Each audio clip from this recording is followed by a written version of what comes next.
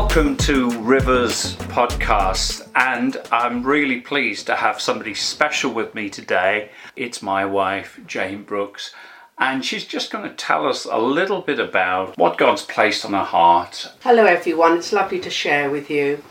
About 32 years ago, when I became a Christian, the Lord started to speak to me through poetry. And a couple of days ago I was looking through some of my poems and I came across this one, which came to me probably a couple of years ago now, but as I was reading it through, I thought it's very appropriate for such a time as this. So Freddie has encouraged me to share it with you all. So when you say such a time as this, are you talking about the coronavirus situation that we're facing and lockdown and so forth? Yes, exactly, and where we are as a nation and where we are as a church. Okay, so we're going to hear this poem read in a moment, so don't miss this.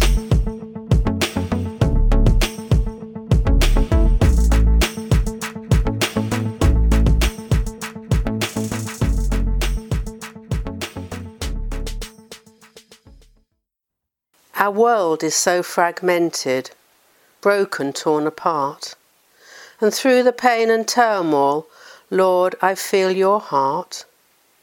Pride and self-sufficiency, each person going astray. We don't need your God, we will find our way. But hear the cry of my heart, Lord, for Great Britain you once blessed. I'm asking, is this the time, Lord, that you put us to the test? We're caught in a spiritual battle. We are fighting for our land. The church must rise as one great force. Together we must stand.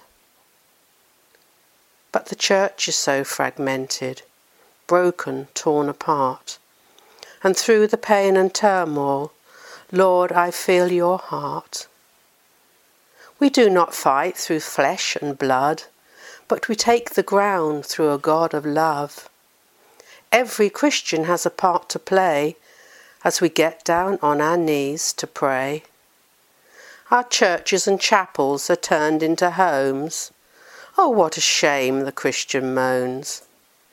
But I wonder what God really thinks as beloved Britain starts to sink under the pressure of "it is my right," while Christian values are pushed out of sight. Why don't they come? I hear God say. Why don't they come to me and pray? What can we do? Do we really care? Is it worth getting on our knees in prayer? And so, dear Lord, please start with me to deal with my complacency. So I hope you enjoyed that, or if enjoy is the word, a challenge maybe. If it's touched you in any way and you'd like to get in touch, there is an email address on this Facebook page. Please get in touch and be sure of this. We will be praying for you. And let's pray together for our nation to see this whole situation turned around and for us turned in the right direction towards our Heavenly Father. God bless you.